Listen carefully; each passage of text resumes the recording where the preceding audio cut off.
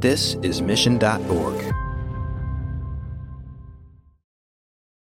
I'm Alec Baldwin, and you're listening to Marketing Trends, and the leads aren't weak. Remember, always be closing.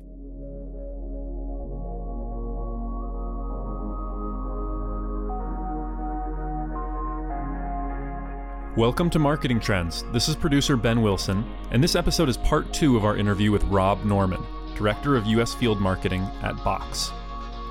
In this episode, Rob talks a lot about pipeline, how to generate demand, how to measure pipeline, how to work with sales to attribute credit, and more.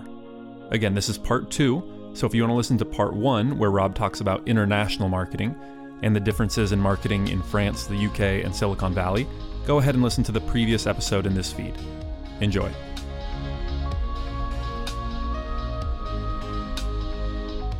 Marketing Trends is brought to you by Salesforce Pardot, B2B marketing automation on the world's #1 CRM. Are you ready to take your B2B marketing to new heights? With Pardot, marketers can find and nurture leads, close more deals, and maximize ROI. Learn more by visiting pardot.com/podcast or click on the link in our show notes.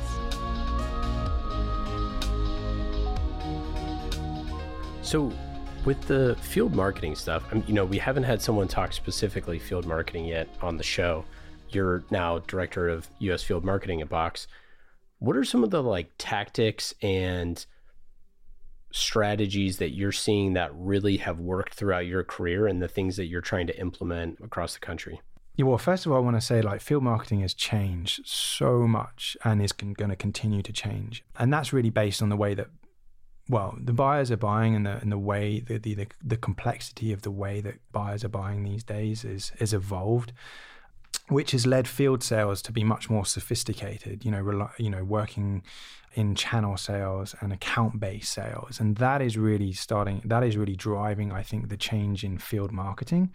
And so field marketing as a discipline used to be very tactical, and it used to be all about, what regional events are we running this quarter? Yeah. And it's events is synonymous with field marketing. And events are still an important and key tactic, but I think that the field marketing role has expanded beyond that to become much more strategic. And I think that one of the key pillars from a tactics perspective or a marketing strategy perspective is really account-based marketing. Mm-hmm. That I think has become more and more important. It's emerged over the last 5 years, I guess, maybe longer. But I continue to see that as a fundamentally key way to drive high return on investment from marketing dollars working with sales. So that, I would say, account-based marketing I would call it much more than a tactic. But that I think is probably the one I would pinpoint the most. What kind of stuff are you looking at with ABM and how that relates to ABM is kind of almost like an underlying theme across the different disciplines of marketing. So how in field marketing, how do you view that relationship, and then how does it kind of translate? Yeah, I think number one is on the selection of the accounts, the industries and the accounts, right? At the end of the day, we want to partner with sales and say, okay, guys, so what are your strategic industries? What are your accounts that we really want to penetrate?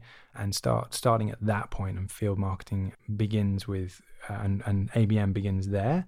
But I think that also, field marketing as a discipline needs to move away from being generalist to being much more specialist, having specialist roles within field marketing. So interesting. I think ABM, it's important to have an ABM lead sort of centrally that sort of is a program lead, but then having ABM in the field, if that is the investment strategy that you're seeing as the best way to grow the business.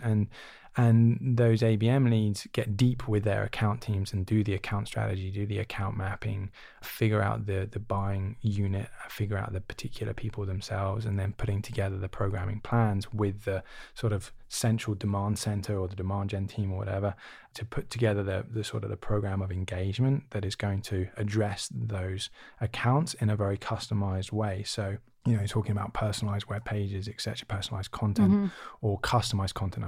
It's a sort of a sliding scale, right? Depending on the resource that you have. But I think field marketing and ABM is sort of, hand in hand and fundamental to the future. When you get to the bottom of the ninth, you really need both, right?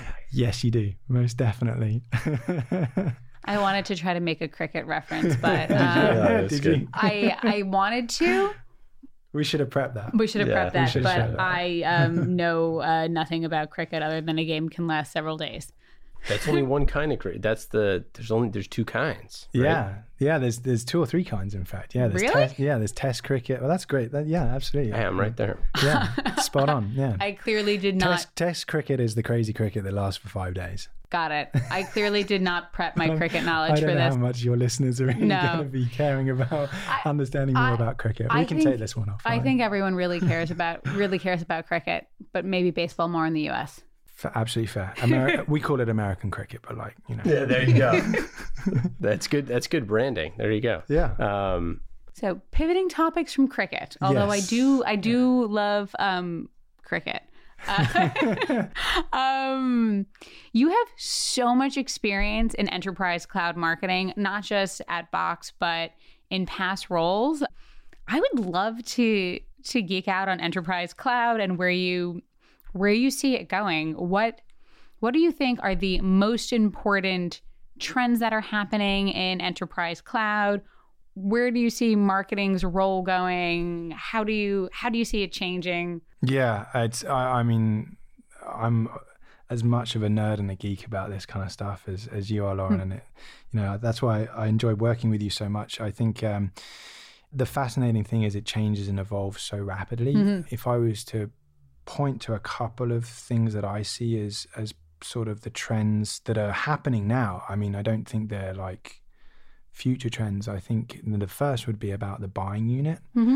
Moving beyond just understanding the personas and the individual buyers, but really understanding how they buy as a group and as a unit, and learning the best ways to engage them as a unit. I mean, I think that, demand gen got really kind of hung up on the sequencing of content and the sequencing of engagements, and that's Totally true. it's impossible Really good point. to actually get that spot on, because you're effectively trying to map behavior, and behavior is chaotic and unpredictable.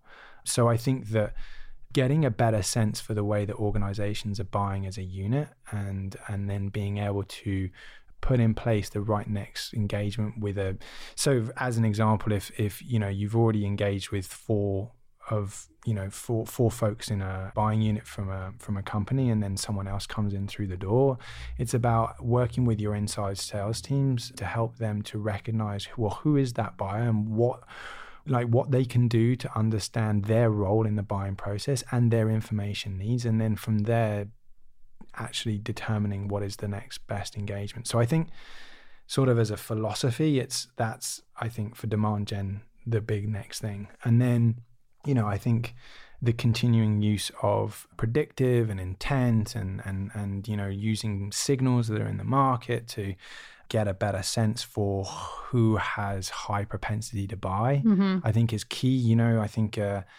that's especially relevant when thinking about how to address the broader enterprise segment and commercial segments, so the smaller sized organizations. At the end of the day, there's a lot of them.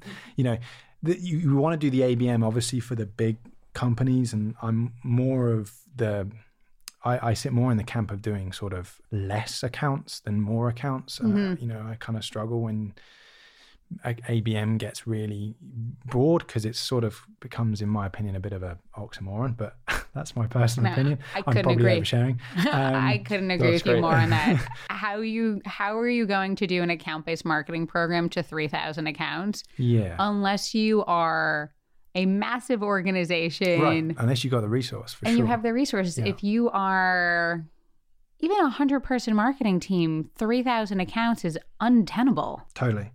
But I think that, the predictive analytics, the intent technologies that are out there today are great for helping to surface those, high propensity buyers in the marketplace and serving them up. Because at the end of the day, it's not about the quantity of the leads that are being generated, it's the quality that is being generated. And, I think sales, I remember a time when, we didn't have lead scoring.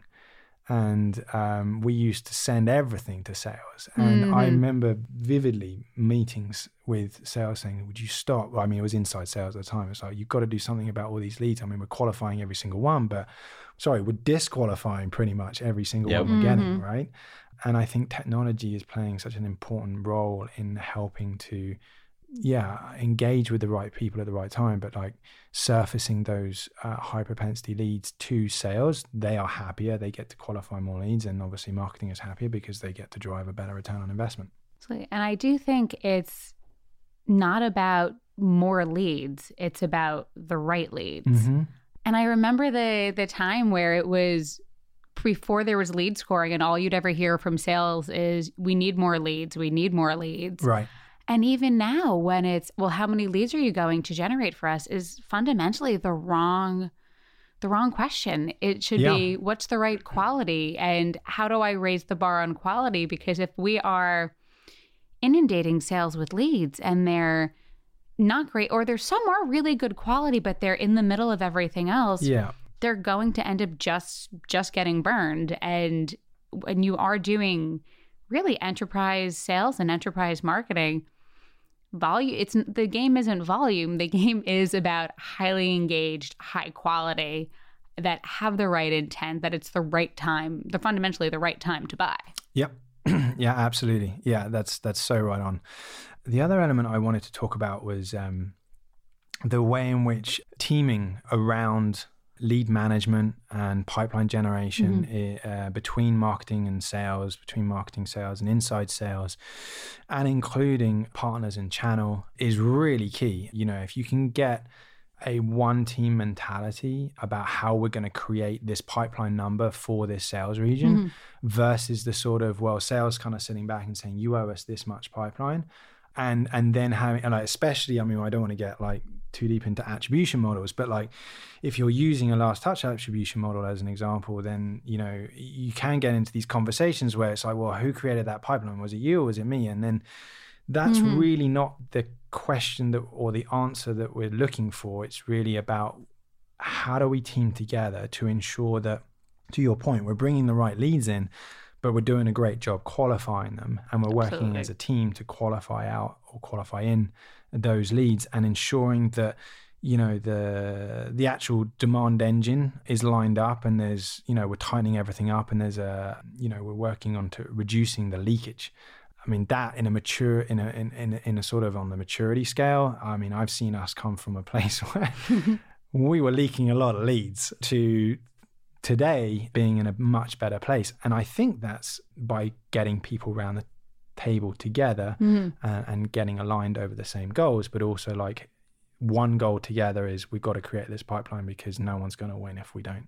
Yeah, I mean, I think one of the things that's pretty interesting too with enterprise cloud tech going forward is this obviously ever-present idea of churn and this like idea of ideal customer profile, and like making sure that the, you know, high quality lead means deal close, which means that this customer's around for a while and not leaving us right away. Yeah. And I think that there's going to be a huge shift in marketing that we've already seen happening, of marketing your own white glove support. Like, we got your back. We're going to be here for you. It's not, you know, we might have a turnkey solution, but like that stuff is coming. And I think that smart companies are realizing that, like, you know, I saw an ad where it's, or I saw an interesting article where it's like Super Mario, the like little Super Mario. And then like, you know, you're not supposed to be marketing the flower. You're supposed to be marketing him with being able to throw the fireballs, right? Yeah. It's like, I think that the next step of that is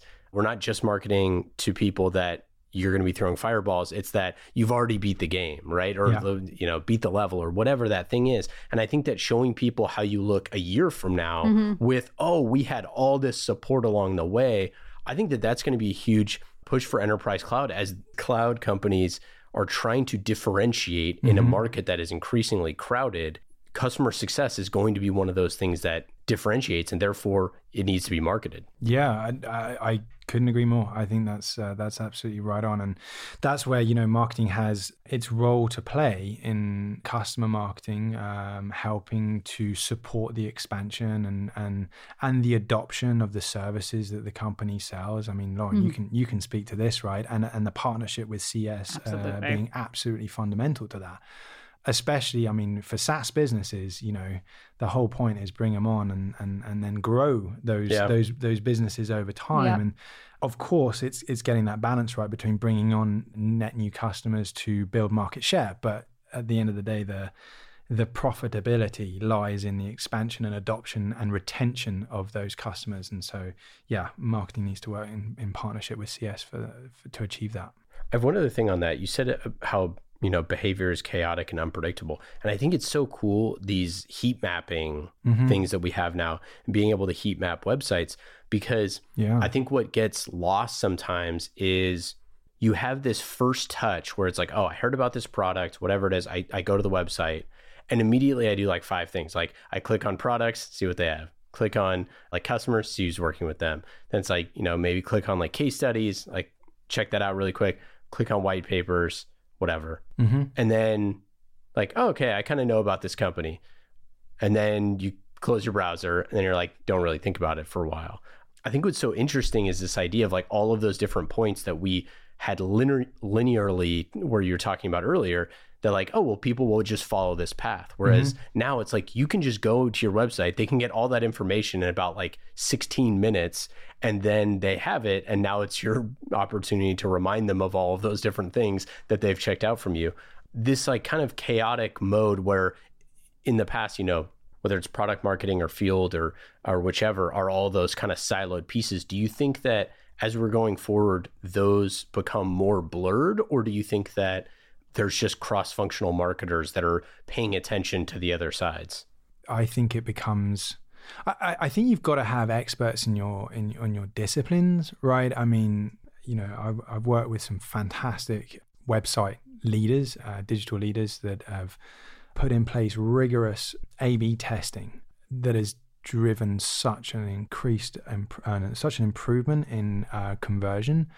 I think it's important that, these folks exist. Like we have some amazing SEM folks who spend their time geeking out about keywords and which ones are working and which ones need improving and which ones we should turn off, and the amount of dollars that's going into branded and unbranded keywords. So I think those pillars are fundamental across every single tactic, webinars, regional events. You've got to have those pillars, but I think it's then the role of the campaigns and the field marketing teams to actually start to knit those together so that there's a coherent experience. And at the end of the day, if we work closely together to think much more deeply about the experience that we're offering to said prospects. So if you've come to the website and you've engaged with a number of assets, and we know that, and we have the technology to understand where you are, then we can serve up the most relevant next piece of information that you're going to need. Because at the end of the day,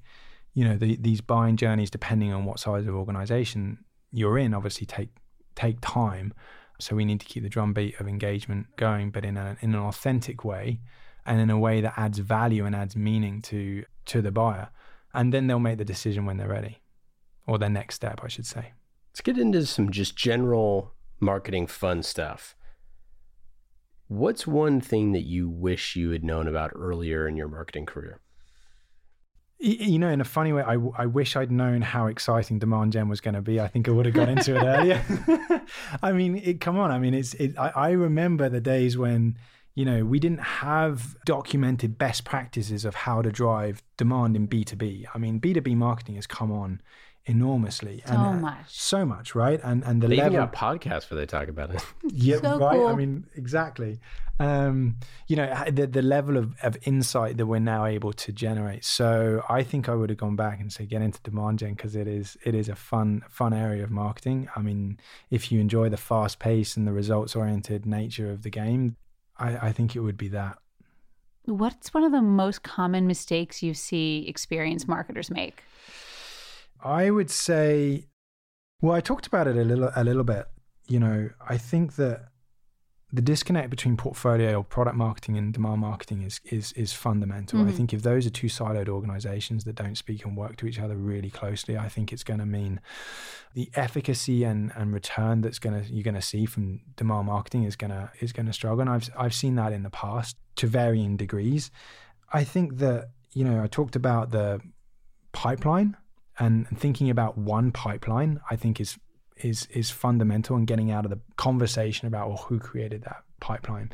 Totally. I've seen that so many times in so many conversations, and getting into bad behaviors of actually working with sales to say, oh, by the way, that deal there was sourced by marketing, so if you don't mind flipping it, then and that's like, why are what are we doing? What are we doing? Absolutely. It's the same pipeline at the end of the day. So I think that's like, we got to get out of that. We always used to say, if we told the CEO, if the CEO is sitting, it's Howard Schultz, actually, who's in the news a bunch right now. Howard Schultz has this thing at Starbucks where it's something along the lines of like, if a customer is sitting in the room, and if basically it's like 3 other people are sitting in the room with you, right? It's like if the CEO is sitting in the room and one of your customers was sitting in the room and you were sitting there arguing about who should be attributed to this deal, right. It's like everyone would be like, what are you talking about, right? It's like asinine. Yeah. Absolutely. And I do think it's leadership's responsibility to take that conversation off the table by changing the attribution model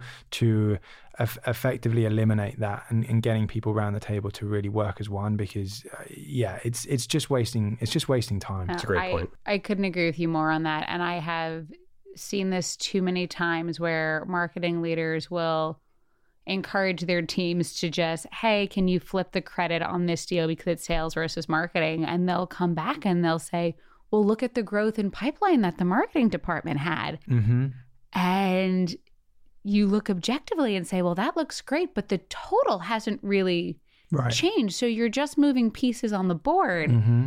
And sure, great, you look amazing, but you're fundamentally not helping the business. And it's our job as marketing leaders to care about the business, to care about our customers, not to move chess pieces on the board. Yeah, I couldn't agree more. And I think the one key metric that the business has been using is less thinking about the total pipeline created, but it's about the coverage that's created for each sales region or each sales director.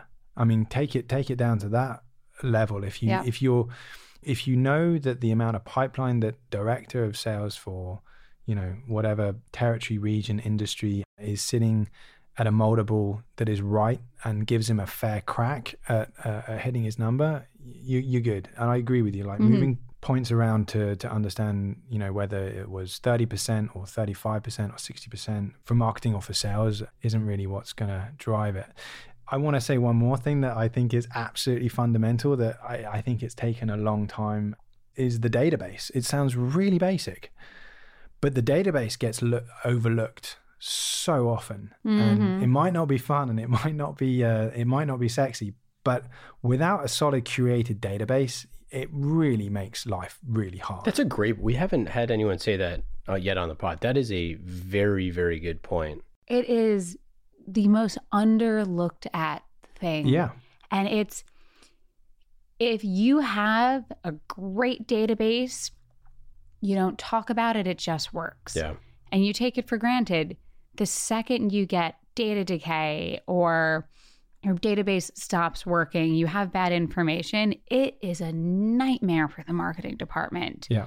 Try to run an event in Reston, Virginia when you don't have zip code or location in your database. Right. Yeah. Or just you don't have enough folks in your database that are active that you can call on. I mean, it just makes everyone's life incredibly challenging. And it's such a fun foundational element. It sits right at the center of the ability to drive demand. So yeah, I would say investing in good data governance, and there are some great folks out there who really get how to ensure that the database is well maintained, it's cleaned, it has the right information, that is deduped, etc. It's huge.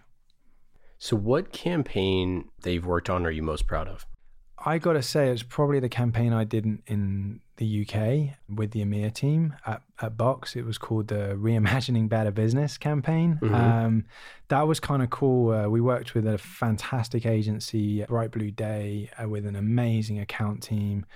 And yeah, they really took the time to come in and understand the business and to really think about the sorts of conversations that we wanted to have in market and how to stand out from the crowd and really how to bring the personality of Box to life.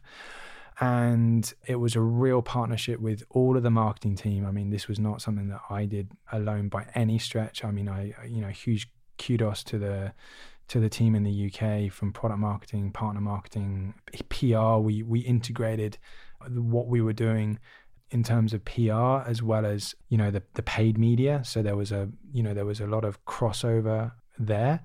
It was shortlisted for an award, which was pretty cool too, an industry award, and drove some good results. So yeah, that was one of the most fun campaigns I've worked on, and I think for me, foundation, it came down to a really good understanding of the sort of content and message we wanted to take to market, and then we had fun doing it with some content that really, I think, had some personality to it, which was cool. I mean, and at the end of the day, marketing should be fun. Yeah, it is. I mean, I think it's a lot. I think it's a lot of fun, but it's and it should be fun. I think that we've become so data driven and so revenue centric. Creativity and marketing shouldn't just sit in the brand team, right? It should permeate through the entire organization, and we need to be able to provide the environment to marketers to be able to flourish and come up with creative ideas and then go execute them. Absolutely. We are the intersection of science and art, and I love the predictability and the numbers and the revenue side. Totally. But you really get there through that deep understanding of the customer, having that creative spark and inspiration. Mm-hmm. And I mean, we all spend more time at work than we do with our significant other, so you might as well have a good time with what you're doing. Absolutely. And do you know what time it is? Well, hold on. I was just going to say, so would you say that the bowler threw that one down the right down the middle, and the batsman hit it out of the something park? I don't know. What is it? Yeah, I mean, we basically coined hitting it out of the park, but hitting it over the boundary. There we go. Hitting over to the boundary. That is such a British way of saying it. Hitting it over the boundary. I thought you were going to say it's a British way of saying it. Well, yeah, we pretty much coined it. Yeah. I love it. So should we get on to the most fun part of our podcast? Yeah, absolutely. It's the Pardot Pop Quiz. Okay. Do you like this? I like this. Okay. So thanks to our friends at Pardot for being amazing and sponsoring this podcast. We're going to do just quick questions you've never heard before in your entire life from us. That is very true. This is not staged in any way. So this could go... It could go very awry. Yeah. It's one of my favorite things to do to Rob. All right. Let's do it. Do you want to kick off or should I kick off? No, I can go first. All right. Who's your favorite batsman? Of all time? Of all time, yeah. Of all time. Okay. He's more of an all-rounder, but I'd have to say Freddie Flintoff. Mine too. Amazing. Right? Yeah. Just the way he's like tonking about the park. Yeah, for sure. Yeah. I mean, right? I don't even know what those words mean. Fantastic. Yeah. Let's crack on. Again, many reasons I love Rob. Yeah. So what's your favorite vacation spot? Okay, so since I've been in the US, I got to say going to Hawaii has been incredible. So, but that's an easy one, right? But the best, probably one of the coolest places or surprising places is Istanbul. That is a cool city. I would highly recommend anyone visiting that city. So more broadly as a vacation spot, maybe the Mediterranean. But yeah, that was probably the coolest place I've been to. Okay, what about favorite app that you're using on your phone? Right now? Yeah. Can't say Box. Google Keep. What's Google Keep? Ooh. You don't know Google? Google Keep no. is a note-taking app, but the way that it's put together and organized is fantastic and syncs super well with the rest of G Suite. And I find it really easy to create to-do lists and take notes of stuff on the fly and share it with friends or share it with colleagues, share it with my wife. Google Keep, best note-taking app I know out there at the moment. Oh, I'm going to have to check this one out.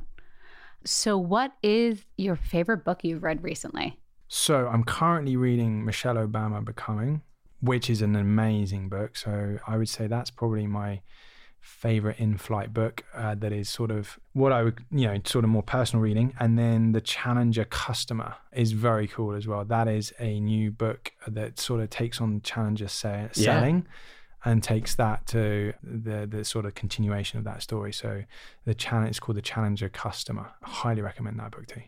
Yeah, that's great. Yeah, more of a thinking through the way that continual way in which the companies are buying is evolving and some of the latest research that's come out of CEB. So yeah, that's my nonfiction.